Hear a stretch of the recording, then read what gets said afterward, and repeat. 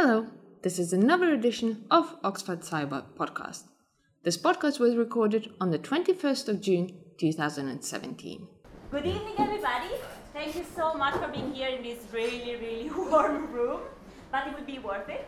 So today we have a really special speaker that traveled essentially everywhere in the world, and her biography is fascinating. Her name is Jennifer Coopersmith.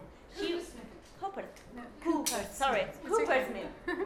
Mistake at the beginning.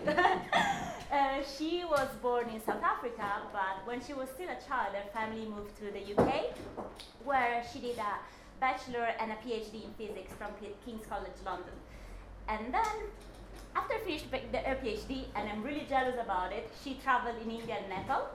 And then she did a lot of tutoring combined with motherhood, and I think there are also we have her own child. And then it's really fascinating her story because after doing a bit of teaching also in Oxford, they left Oxford to live in Australia to have a hobby farm with a lot of kangaroos. That again is fascinating for me. And after Australia, they moved back to France, where now they actually live. And Jennifer published different books about physics with Oxford University Press. So the first one is Energy, the Subtle Concept, the discovery, thank you so much, of Feynman blocks from Leibniz to Einstein. I'm so sorry for all that bad pronunciation. And this is a popular book about physics. And then she recently published this book that is The Lazy Universe, an introduction to the principle of least action, that is a semi-popular physics book, apparently has a lot of maths. And hopefully the next one will not be an unpopular book, but I'm sure you will fascinate us with your story today. Her talk is titled Margaret Thatcher, Lego, and the Principle of Least Action. That for me is already the perfect movie title. And she asked me personally to switch off your mobile phone, please. And yeah, just enjoy the talk. Thank you. Thank you, Christiana. Thank you, Christiana. There's one extra bit of travelling in my life that you missed out, which is that I was a research associate at the University of British Columbia, working at Triumph in Vancouver. So, right. Is it not turned on? No, it's turned on, but it's recorded. So yes. This is just the microphone. I just have to. Otherwise, we can put a microphone for you in 3 seconds. Yes, I think it might be necessary. Yes. Okay. So I haven't got a very loud voice. No, because so essentially this is the microphone. Sorry, guys. We will be back in 5 minutes. Yeah. This is a microphone for your own recording. Yes. And okay. and that is like, yes. But it's not the microphone we record from. Yes. But we have. This is it? Yes. Oh, okay. It's complicated.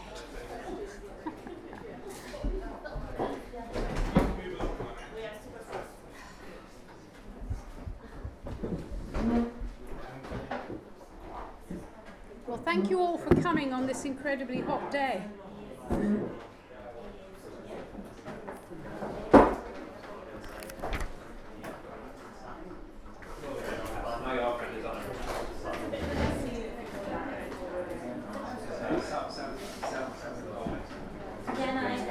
need to plug that in there. Can you use part of your plug though? There's another plug. Yes. Sorry. There's. Yeah. If we have 2 plugs, would be perfectly. Okay. So I think we just want to record your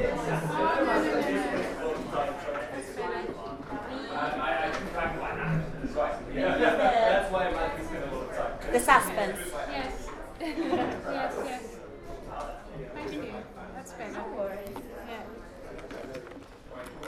Okay, left, right. We have that one. We have the other one.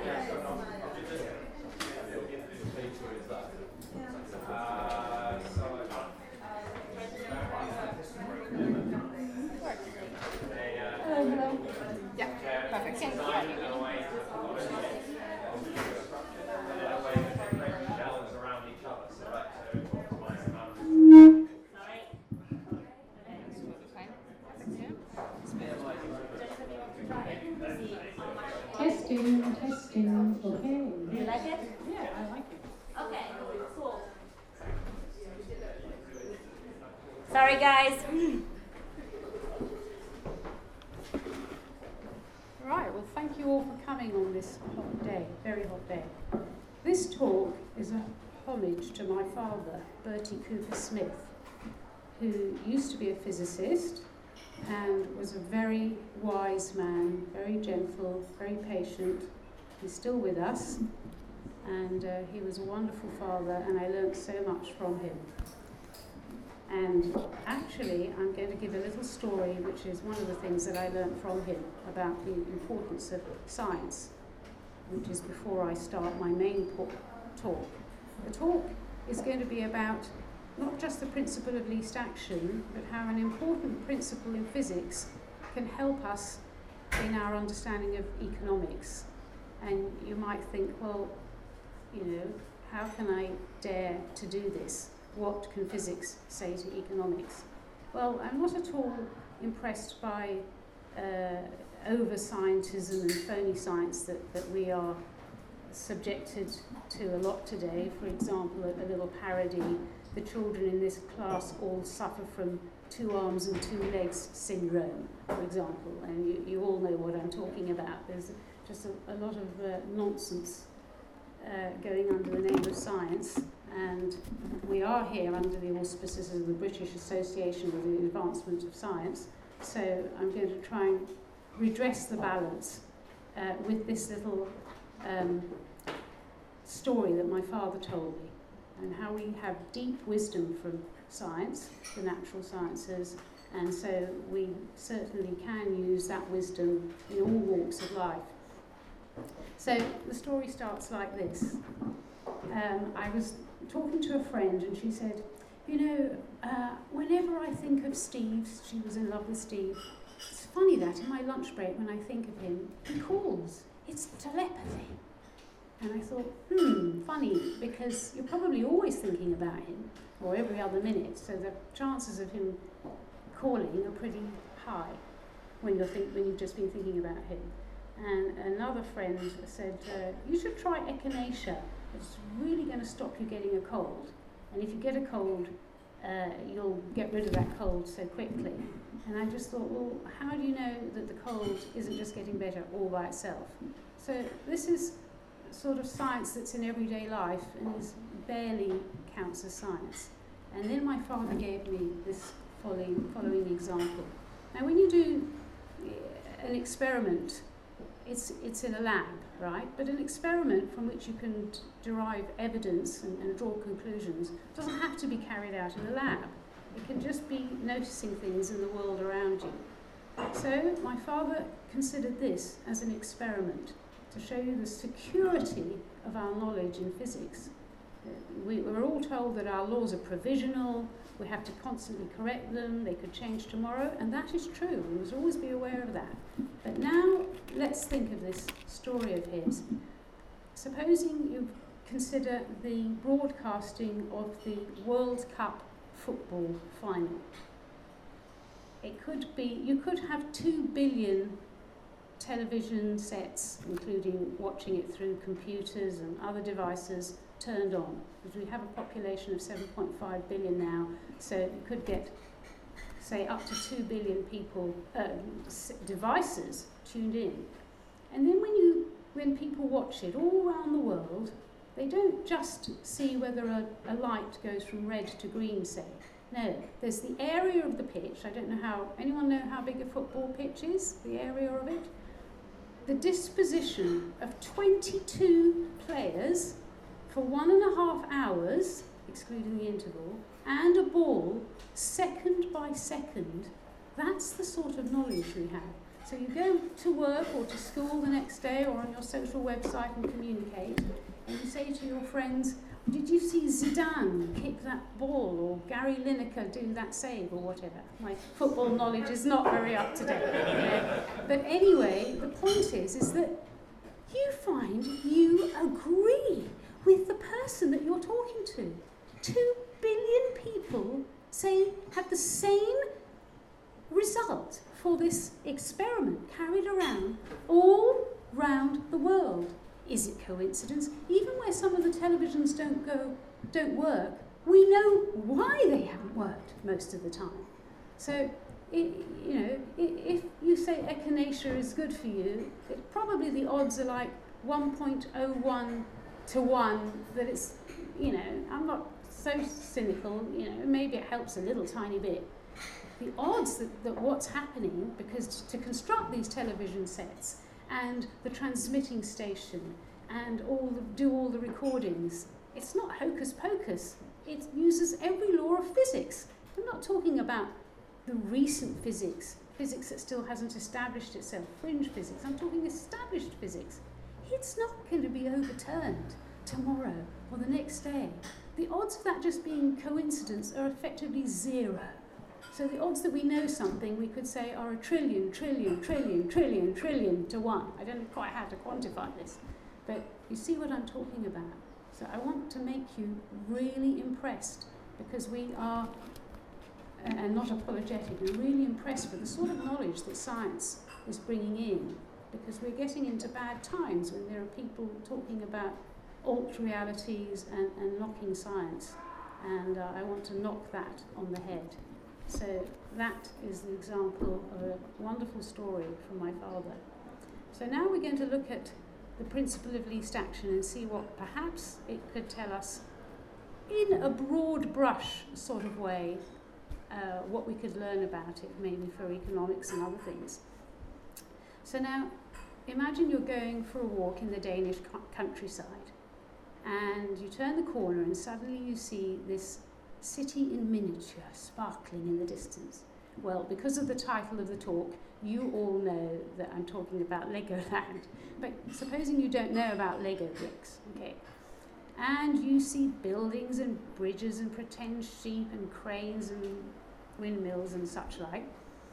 And when you get really close, you see some bit of it is still a construction site.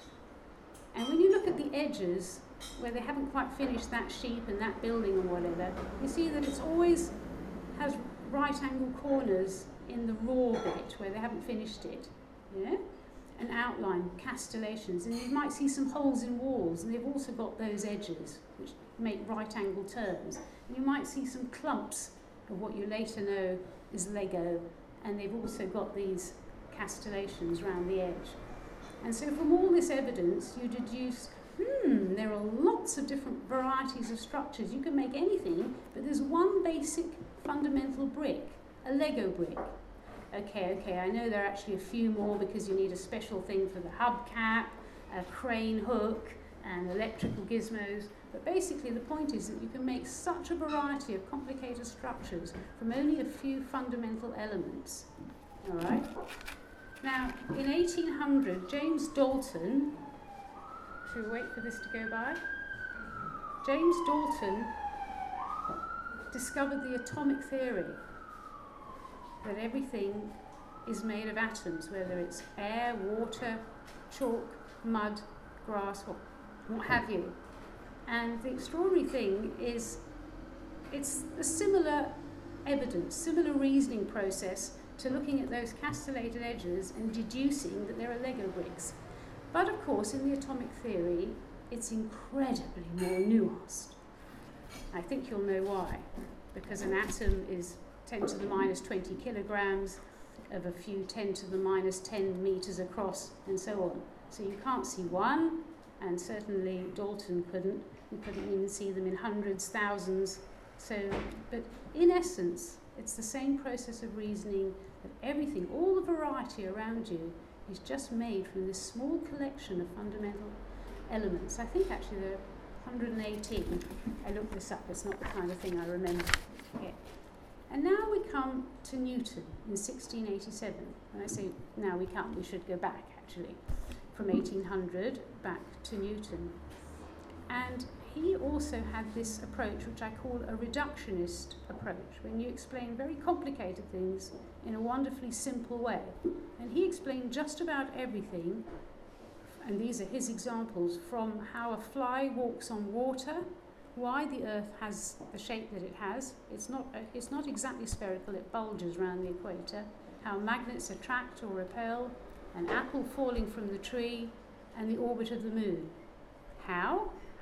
How are these various things and all the incredible variety and specificity of everything that we see around us, how is it explained? Particles and forces, that's it. And what does a force do? It makes a particle accelerate, that's all. And it's just so amazing, one of the biggest triumphs of human thought ever, possibly the biggest step forward in physics that there's ever been. And it could have been so much harder, more complicated. I mean, a force might have made the particles swell or shrink or something quite different. Okay. Let's consider the orbit of the moon. The amazing thing that Newton did is he realised that it had the same origin as an apple falling from the tree. And this embracing under one theory, one umbrella, things that happen on the Earth and things that happen in the non-terrestrial arena, outer space, was absolutely incredible. I think it's the first time that those two were brought together, those two regimes were brought together in a quantitative way. I'm not sure. So what he realised is that if you throw something, it falls to Earth, and if you could throw something very far, I think I've written here, the range of a cricket ball, maximum range that somebody has achieved is 435 feet. But if you could really give it a whacking great throw, it would just keep going on, miss the Earth, and go round and get into orbit. And this was just so incredible to realise that the moon is really trying to fall down to Earth and keeps on missing because it's got all this energy and speed that it has to keep on going. All right. So this was a very, very difficult problem for Newton to solve. He said it's the only problem that gave him a headache. So when Newton has a headache, you know it's really hard. And so what he did actually is he thought of the body of the moon as being subdivided into an infinity of these particles, and likewise for the Earth. And then he considered an attraction between, difficult with a microphone, a particle in the Earth, the body of the Earth, to one in the body of the moon, and so forth, adding them together like that. And, well, of course, there were lots of mathematical problems. We had to invent a whole new kind of maths to do this, because how do you keep track of an infinite number of things? I will say that one way you can look at it is just think of the accountancy problem. I mean, for one thing, you've got to make sure you don't overcount the fact that you've got an attraction from a particle on Earth and a particle on the moon, and you don't want to count that again, the particle on the moon and how much it's attracted to the particle on Earth. So you've got to keep tabs on that. But even within the body of the Earth and within the body of the moon, you want to make sure that you do track every single particle, you don't miss any out, all infinite number of them, and you don't count any of them twice or more than twice. So, whoa, that's a big accountancy problem, apart from anything else. So, as I say, it could have been so much more difficult. You could have had a particle or a mass swelling. You could have had the force cast anew for every trio of particles, instead of being able to look at them a pair at a time. Talking of trios, it's quite startling to realise that Newtonian mechanics fails when you have three bodies together simultaneously. It can't crack the three-body problem. Nevertheless, Newtonian mechanics, as we all know, was a remarkable success, bringing in the clockwork mechanistic universe. So it was a real watershed. Nothing was ever the same again. And as I say, everything was explained in a reductionist way. I might add, as we're all, very much in the throes of political convulsions in Britain and the United States and France and everywhere, to kind of have people have a different perspective on it. Who ruled England in 1687? Does anyone know? Do you care?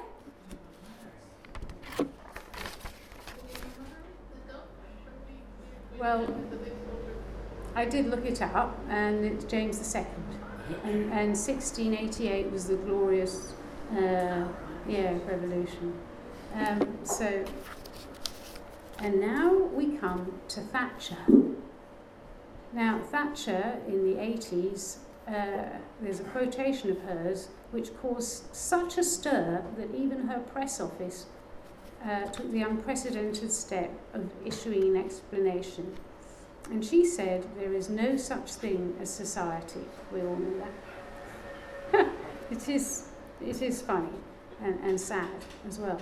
So what she meant by that, apparently, according to the press office, was that everything that happens in an economic system, in a society, is down to the actions of individuals, and they are acting to further their own interests. And it's not a stupid idea at all. In fact, it starts with Adam Smith. And it's Adam Smith in the 18th century pretty well founded the study of economics. And you have to realise that economics is incredibly difficult, much harder than physics. We can never do a controlled experiment, and there are so many variables. So to have this sort of simplification, that we only need to look at what individuals do, and then everything will follow on from that, is a wonderful simplification. And we probably had to start that way. And so that was a real advance. But it doesn't mean that we mustn't progress from there. And I hope to show that that outlook, that we only need to look at what individuals do, is gravely flawed.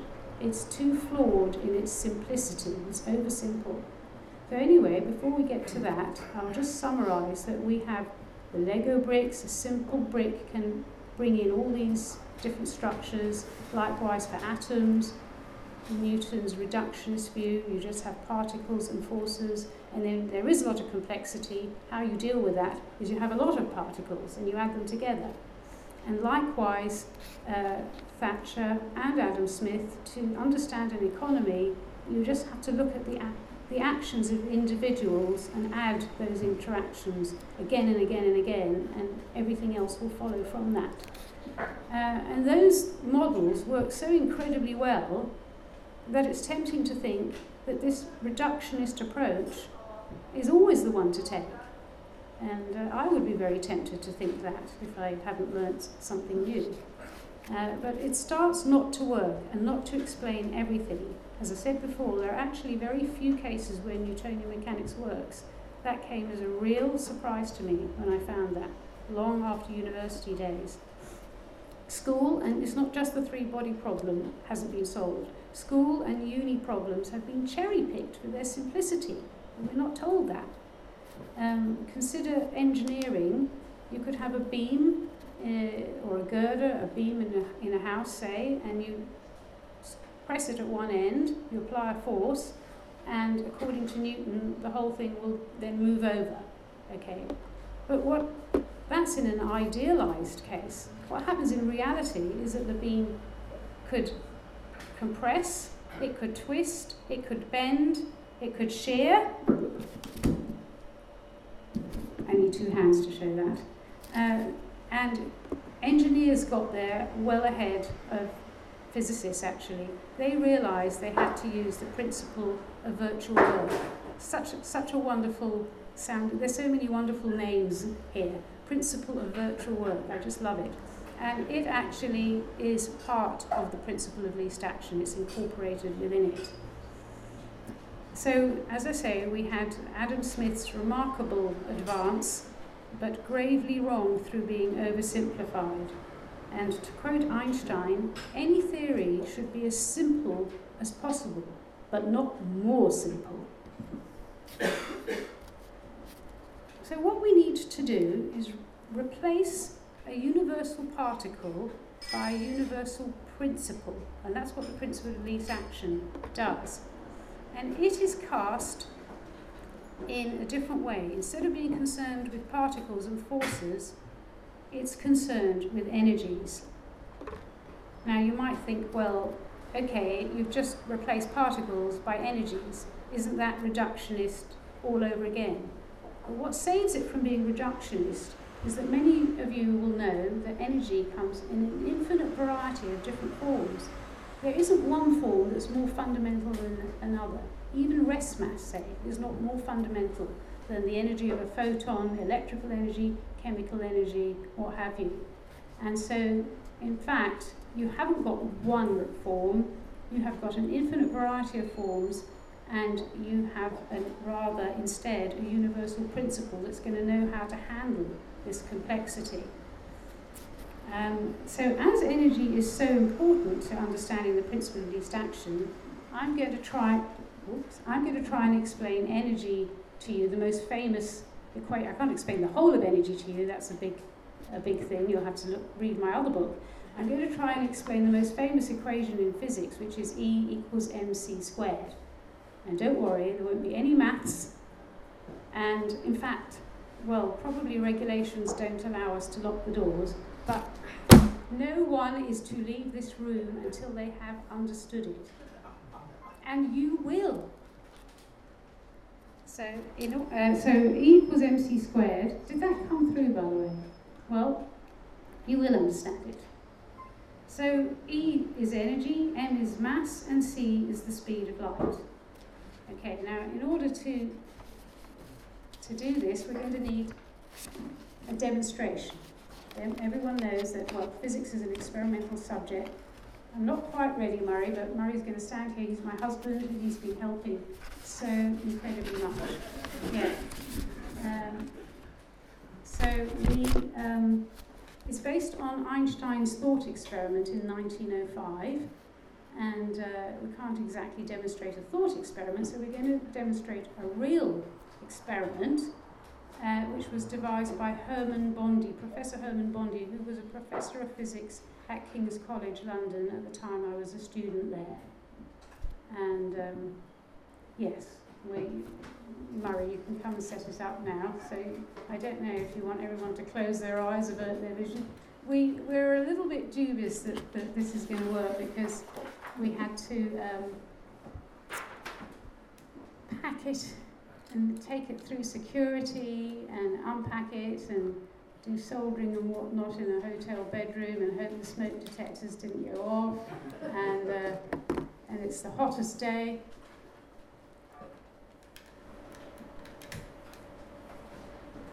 Watch and wait. Wow! I am so impressed. I think Murray deserves a clap.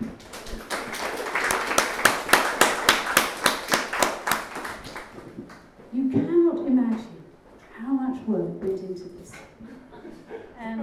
Actually, I will say a little bit about physics demos, because I have tried to do physics demos before. To explain something difficult, whenever I can explain something simply, the more simple I can explain it to you, you can bet that's taken me longer and the more I've had to think about it beforehand.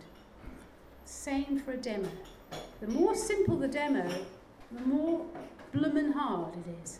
So when things actually go wrong in physics, in a practical way, you think, oh, well, I didn't take account of friction properly. Or, we once tried a demo where we have a candle in a can and we wanted to see, and it burns the oxygen, we wanted to see the can collapse. Hopeless, so difficult. And after you've done 2 experiments, 10 experiments, and they all don't work, then you realise there's some deep physics there. It's because it's not just the second law, which messes everything up. It's the fact that everything in your physics textbooks is a model, and when you're doing something, it's real, and you've got all kinds of nuisance factors that come in. Anyway, I'll stop rabbiting on, and now I'll talk about this. Now, because I just think it's so wonderful. Now anyway, and from this, you are going to learn about E equals mc squared. Okay. Now first of all, what can you deduce about what's inside the box without even looking in it? Okay, so you're going to be a bit like Poirot or Jonathan Creek and extract information. And the first thing you know, all of you, is things don't just move for no good reason. There's got to be something. What about the energy? Energy is conserved. You have to pretend that there isn't all this gubbins here. We were going to get a shield, and you would have just seen a box isolated. But in effect, it is. There's no Wi-Fi. You know, we could have made the box a bit bigger. If we ever do this again, we'll try that. And so all of this would have been inside. So that would have been even more beautiful, I grant you. You would have just seen a box, happily sitting there, minding its own business, and all of a sudden, it decides, I'm going to go that way. Okay. So, what you know is, that took energy. Energy doesn't come from nowhere, so there must be energy in that box, stored, potential energy. In effect, a battery. And here it is. Okay. But we could have sneaked it and put it in the box so it's hidden, right? Okay, a battery. And then it converts the potential energy into the energy of motion. So if you deduce that, you've deduced a lot about the contents of the box without even having to look in there. But there's so much more. Okay, the next thing requires you to know what momentum is. But you all do know, if you've either been a passenger in a car or a driver of a car or any other vehicle, and that pretty well covers all of you, I should think. So you're driving along and you see a lorry ahead of you going at about 100 kilometers per hour, and you know that you better give it a bigger stopping distance, hang back, give it a lot of space, as compared to a small car, a deux chevaux or what have you, going at the same speed. Probably can't go at that speed, I don't know, at 100 kilometers per hour, because it's got less momentum. Momentum is mass times velocity. The second thing you have to know is that there's, just like there's only a certain amount of energy must be conserved in the system, the total amount of momentum, well, I should say momentum can be added. That's the second. You need to know what momentum is, that it can be added, and the total amount of momentum in an isolated system has to be constant. All right? That's about as hard as it gets. This whole explanation, if you can grab hold of that, you're okay. So, in other words, what we can deduce, actually, which way did it go, the box? It went that way, didn't it? That away, okay. Yeah, otherwise it would have fallen. If the box goes that away, there must be a mass inside that went that away. That's the big thing you've got to deduce from it. So you're all happy with that, aren't you? Okay? Now, in this case, that is because not only is momentum conserved, but it happens to be zero in this case. Okay, because the box isn't moving now, it wasn't moving at the start, so even though it was moving in the middle of the demonstration, that meant that as much momentum from this box has a certain mass, the box going that way, a mass inside had to be going that way. Okay? I'll wait for this.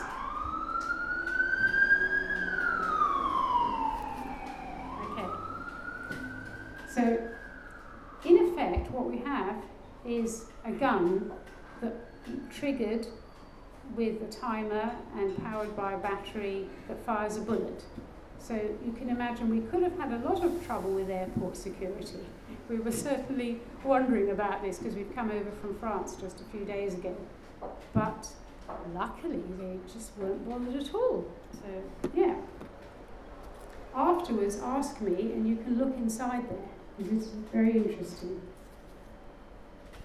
So what happens is the box moves, and in order for momentum to be conserved, there must be redistribution of mass, and mass must appear at the other end, opposite from the gun. Just hold on to that key fact. Okay. Now, the next thing is, I didn't say how heavy that box was. How many kilograms or grams. I didn't say how fast it went and what distance. Well, you saw. But that conservation of momentum law has to apply whatever mass. The box could be as big as a container that goes on a ship to Australia. It could be as big as an oil tanker. It could be as big as a planet. And it could go slowly or it could go fast. Talking of fast, this was Einstein's thought experiment. He thought, supposing we have a flash gun, a gun at one end, which flashes light, and then the light goes from one end to the other. And of course, light goes incredibly fast, faster than anything else. in order to understand this, we have to agree that light has momentum, which isn't a very obvious thing, but it was known well before Einstein. So, for example, one of the bits of evidence is that you have comets, and the tails of comets are actually pushed away from the direction of the sun by the radiation pressure of all that light coming out of the sun, solar radiation pressure. So you just have to grant that light has momentum. And there are very fine experiments that can show it. Actually, you get those things in opticians' windows sometimes where something rotates and you shine a torch on it, on this little vein. But in fact, it's pretty difficult. It's not possible to argue that from momentum conservation. You really need a little vein hanging on a quartz fibre or something, and it's a very delicate experiment, but it can be done, and you shine light on it and it makes the thing move like that. So anyway, we'll grant that light has momentum.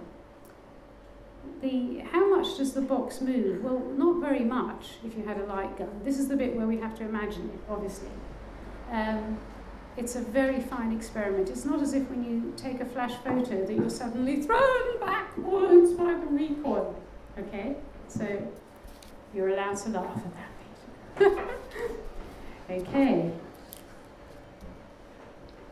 So imagine we do this experiment. We have our flash gun and we open it up. Well, actually, before I say that, I'll say we have the flash gun at one end, and then the light goes. We could have a mirror behind the flash gun to collect any light that is reflected that way. To collect it, gather it up, and push it that, make it go that way, okay? And then we don't want the light to keep on bouncing back and forward. So at this far end, we don't have another mirror. In fact, we have the opposite. We have black paint. The inner surface can be painted with black paint to absorb the light, okay, so that it will actually come to a stop.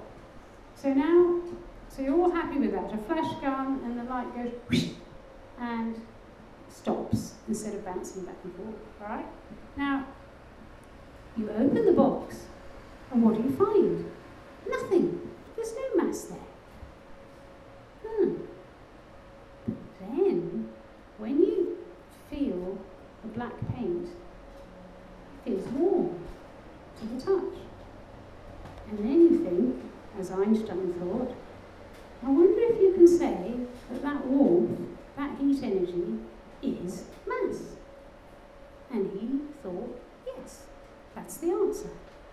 And so, E, the energy, equals M. So you might be a bit stupefied now and think, what about C squared? E equals mc squared. And that can be explained pretty simply. C, as you know, is a constant. Well, maybe you don't know, so I'll tell you. So the speed of light in a vacuum is a constant. It's a very big speed, but you could just as well call it 1, if you like. I mean, I'm only 1.5 meters tall, but we could say it's 1 Jennifer unit of height, if you like. So we could say that the speed of light has the unit of 1, and then 1 times 1, c squared, 1 times 1 is still 1, so E equals m totally comes out correctly. That isn't a cheat, actually, because particle physicists and lots of other physicists, they do set C equal to 1, because they don't like to do calculations with a lot of difficult units, and that's exactly what they do. But nevertheless, I don't blame you for thinking you've been shortchanged, and if you do want to see actually E equals mc squared and not just E equals m, you can go into my website, www.jennifercoopersmith.com, and you look at the article that's called E equals mc squared, a simple demo. Scroll down to the very bottom, and you will actually see all the calculations there. It's school maths. It's not even uni maths, and it doesn't assume C equals 1. It's correct, and you get E equals mc squared coming out of it. But you know what? If you're not particularly interested or you don't like maths that much, I wouldn't bother, because you have got it. E equals m. So you've really learned something tonight, but I don't want, even if the doors were unlocked now, I wouldn't like you to all run off. But so we are forced into the conclusion that heat has mass, and that in fact energy has mass. And, well, when I say mass, is that really the same as mass that can be weighed and that is attracted to by gravity to the Earth or the Sun or something? Yes, absolutely. So Rumford, for example, Count Rumford, around the end of the 18th century, he tried weighing heat. It was a terribly clever experiment. He had a block of ice, and then he heated it up, and it was in a pan, and then it turned into water, and he had very fine scales to try and see if there was any change in the balance. And there wasn't, because it's too fine an experiment. There was no way with that sort of equipment that he could do that. But in effect, he was right. And that kind of experiment can now be done. And you can also find that, for example, starlight is bent towards the sun as it grazes the sun. And this was an experiment done by Sir Arthur Eddington in the 20th century, and was a great confirmation of Einstein's, actually his theory of general relativity rather than special relativity. So, right, so now back to the principle of least action. The box moves. Oh yeah? Oh yeah? Okay, how do you know that the box moved? How do you know that it is now in a new location compared to where it was before?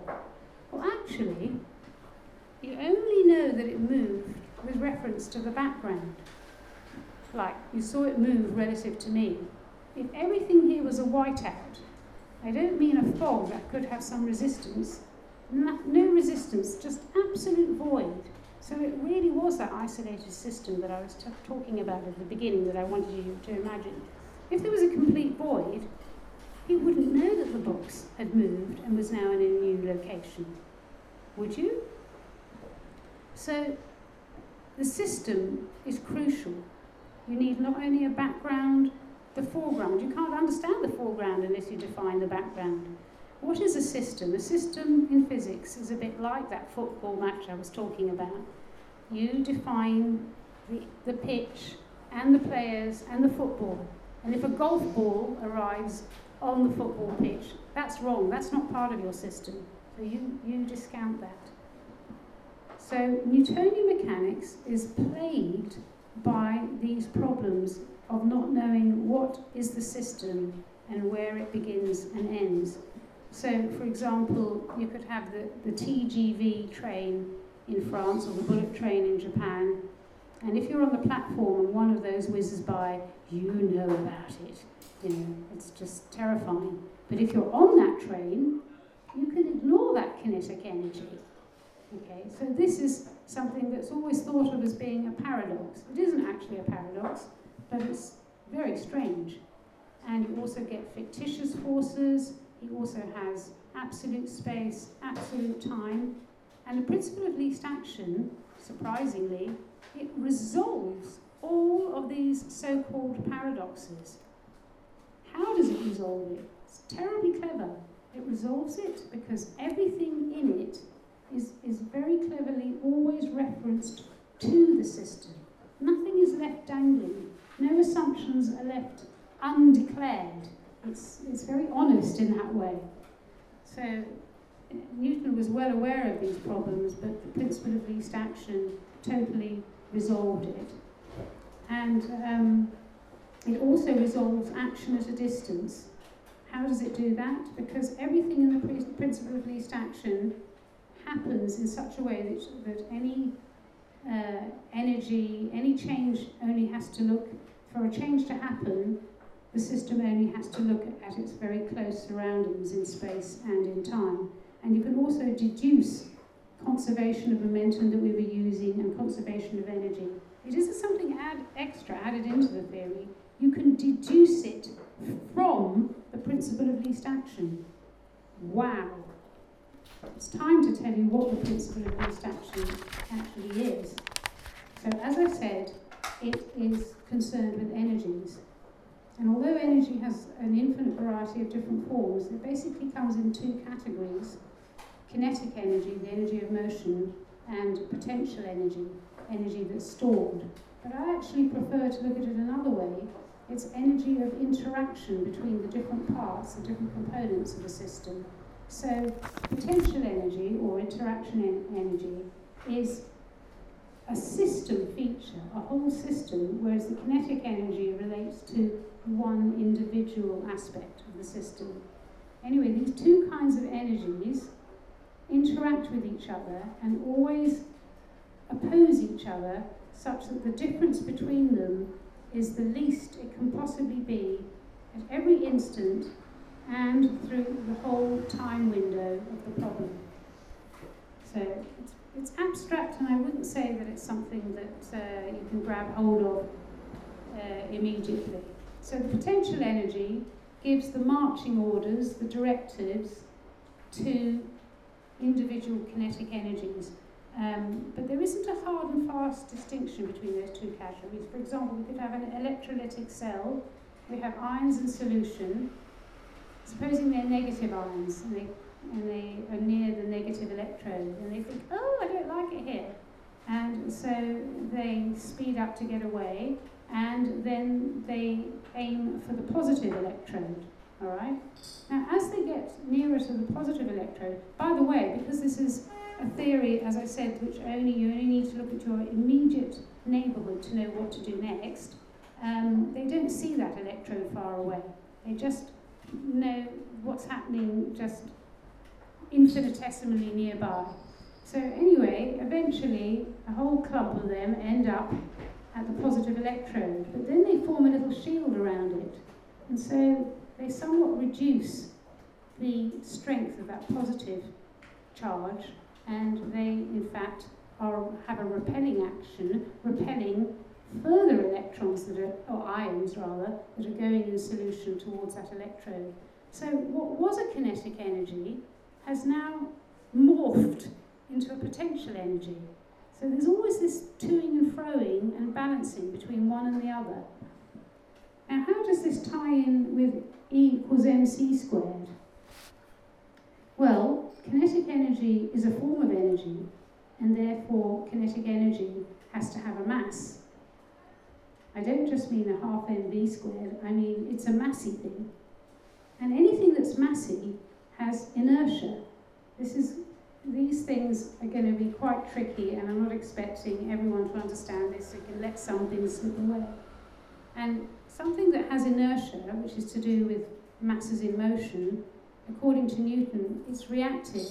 A force pushes a mass, it resists, and it moves off in another direction, it accelerates. And according to the Hungarian mathematician and physicist Cornelius Lanczos, in the principle of least action, kinetic energy takes on the role of momentum that momentum used to have in Newtonian mechanics. It is the new inertia. And so this absolutely ties in with E equals mc squared. You could hardly imagine that the principle of least action was going to work if E equals mc squared wasn't the case. It didn't come out, E equals mc squared didn't come out of the principle of least action. It came from Einstein's theory of special relativity. But boy, it's all one theory, which is hardly surprising because there's only one physics out there ultimately. It doesn't know any arbitrary distinctions between one theory and another. It's all got to match up.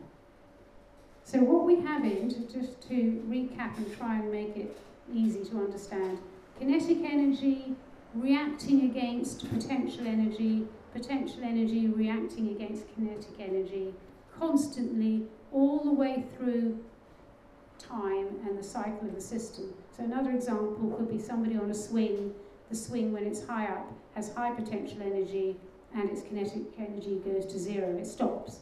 And then it descends, it speeds up, and its potential energy is getting lower and lower. And then there's a toing and froing between those two forever. And in this way, action, which is a quantity which is defined as energy times time, comes out the least. that it can possibly be. We're getting to the economics pretty soon. One final generalisation before we get there is that although the principle of least action is always put in this way as a balancing act between kinetic energy and potential energy, actually, I believe that you can go further than that. The kinetic energy are individual components of a system. Potential energy is a superstructure within the system. And there has to be some balance between them. Each one bootstraps the other, and you couldn't get that going on to infinity. So they have to oppose each other. So that's why you do get kinetic energy minus potential energy. Whereas we're so used to, from our other physics, the two things being added together, now we have a theory where you have to have the difference between them. So I'm explaining this to you. So we've really got individual components, which are the kinetic energies, and superstructure aspects of the whole system, okay? But I believe that you can go further and think of kinetic, it's not just kinetic energy, it's any individual aspect. For example, the mass of a particle. It's not just the kinetic energy that modifies itself in order to make action come out as the minimum that it can. It could be its mass, could be part of the game plan. But how can that be? But we know that not only has energy equals mass, but mass is equivalent to energy. E equals m, we could also have m equals E. And so, for example, a mass could distort the space-time that it finds itself in, and in effect, it's reacting against the superstructure. Even a mass that's stationary. So it's not just its kinetic energy. Is mass an individual component, however? Well, yes, it is. Don't ask me what my mass is. That's personal, all right? So if my mass is personal, it's the quintessential personal thing that they could be. The mass of something. The mass of something is an individual component, and it's also part of the principle of least action. So there we have a toing and froing between individual components and whole system structures. And that's very broad. And so now we can get on finally to Thatcher and neoliberal economics. So in the principle of least action, when you get this toing and froing, kinetic energy or individual components counteracting whole system superstructures and the other way around, then you get the stable outcome that you want. That's the way physics works. And it's terribly general. Works, as I said, much better than Newtonian mechanics. Relativistic speeds, no problem. Huge masses, tiny masses, no problem. Okay. Can we say that in a society, if we have an interaction between individuals and societal aspects with the least tension, then we will have the most stable and prosperous society coming out of it? Well, it's not something I can prove to you, but I'd be very surprised if that wasn't right. We all know that for each and every one of us, we are always in this dilemma. We're always pulled two ways. We do want to further our own self-interest, but at the same time, that doesn't sum us up totally. We also want to do good. We are social, and it depends on each one of us. There's a continuum. Some of us are more to one end than the other, and some of us are right in the middle. But nevertheless, there is a tension all the way through, and to then have a theory where you're only looking at one end is gravely in error. So what are societal aspects? Well, it could be, what is a society? It could be this pub. It could be Oxford University all around us. I don't actually know what counts as a societal aspect that's influencing our behaviour. But one thing that's crucial to the principle of least action is that those two things, the individual components and the whole system components, it is absolutely essential that the interaction goes both ways. It's not all one way. That's, in a sense, what Newton got wrong, that a force influences a particle, even if it's accelerating, is a very different thing from a force. So it's a bit of a, by some fudge, it does go the other way. But the principle of least action totally resolves this, and there's a beautiful symmetry between individual components affecting complicated superstructures and the other way. And this surely is what is happening in society and should happen in order to get the best society and the best economy which we all want.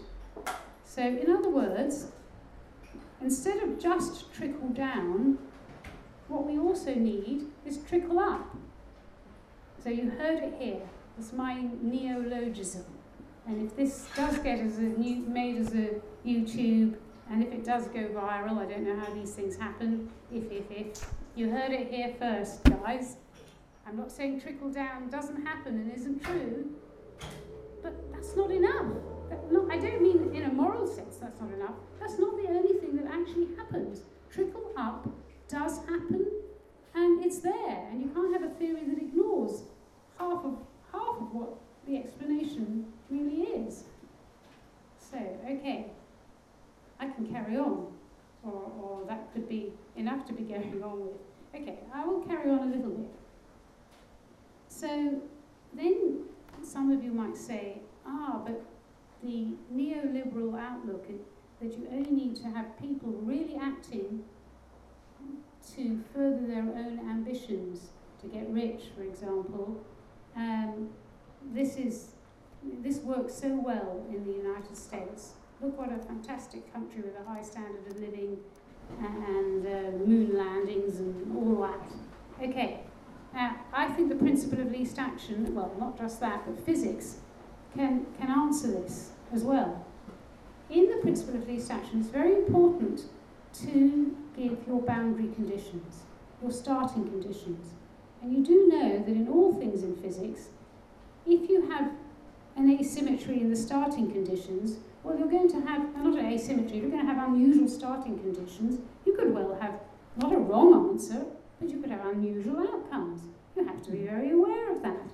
I think that the countries like the US have done so well because they have a very unusual starting condition, which is we got there first ism when they went to America and killed the bison and plundered the place and all that sort of thing. And the same for all the other colonial powers.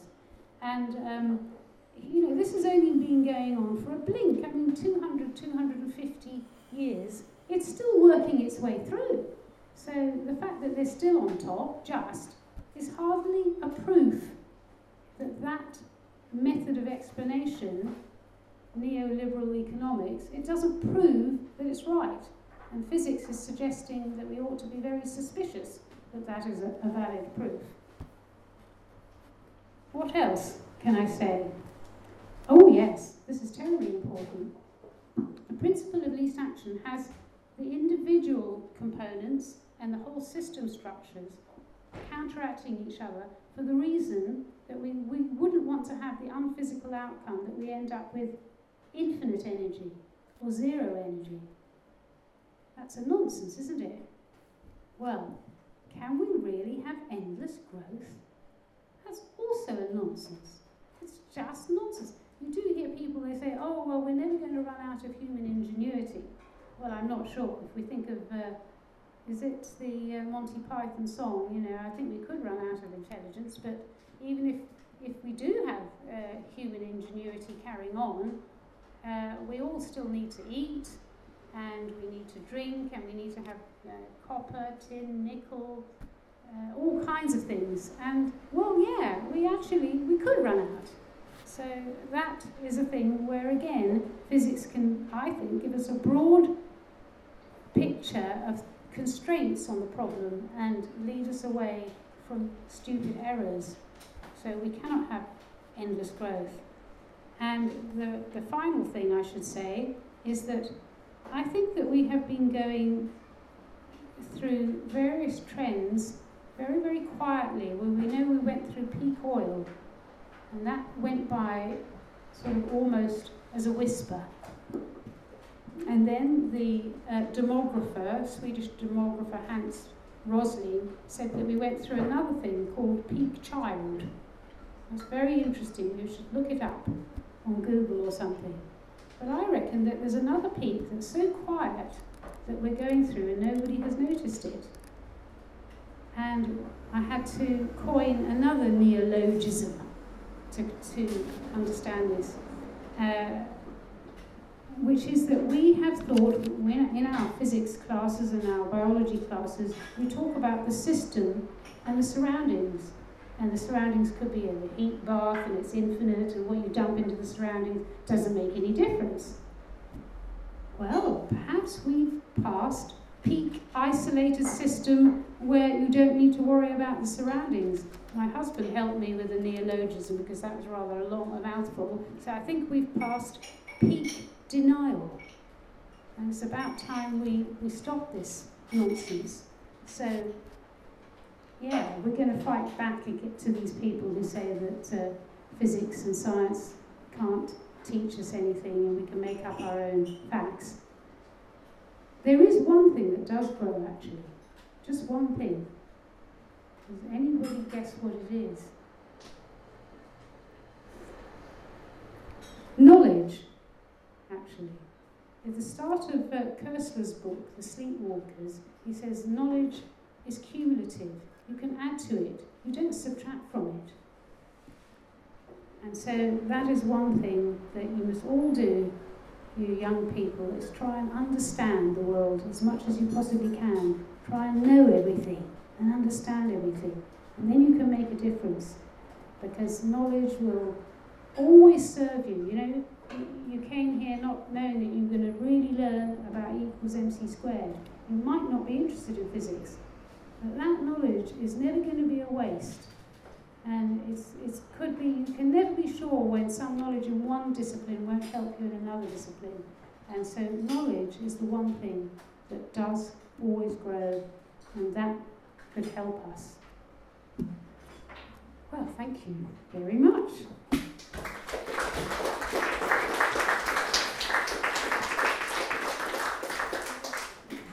Thanks for listening to our podcast.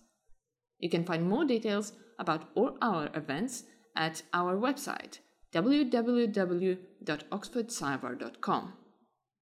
Also, please follow us on Twitter @OxfordScibar and like us on Facebook, where you can find us at British Science Association Oxford Branch Group. See you soon!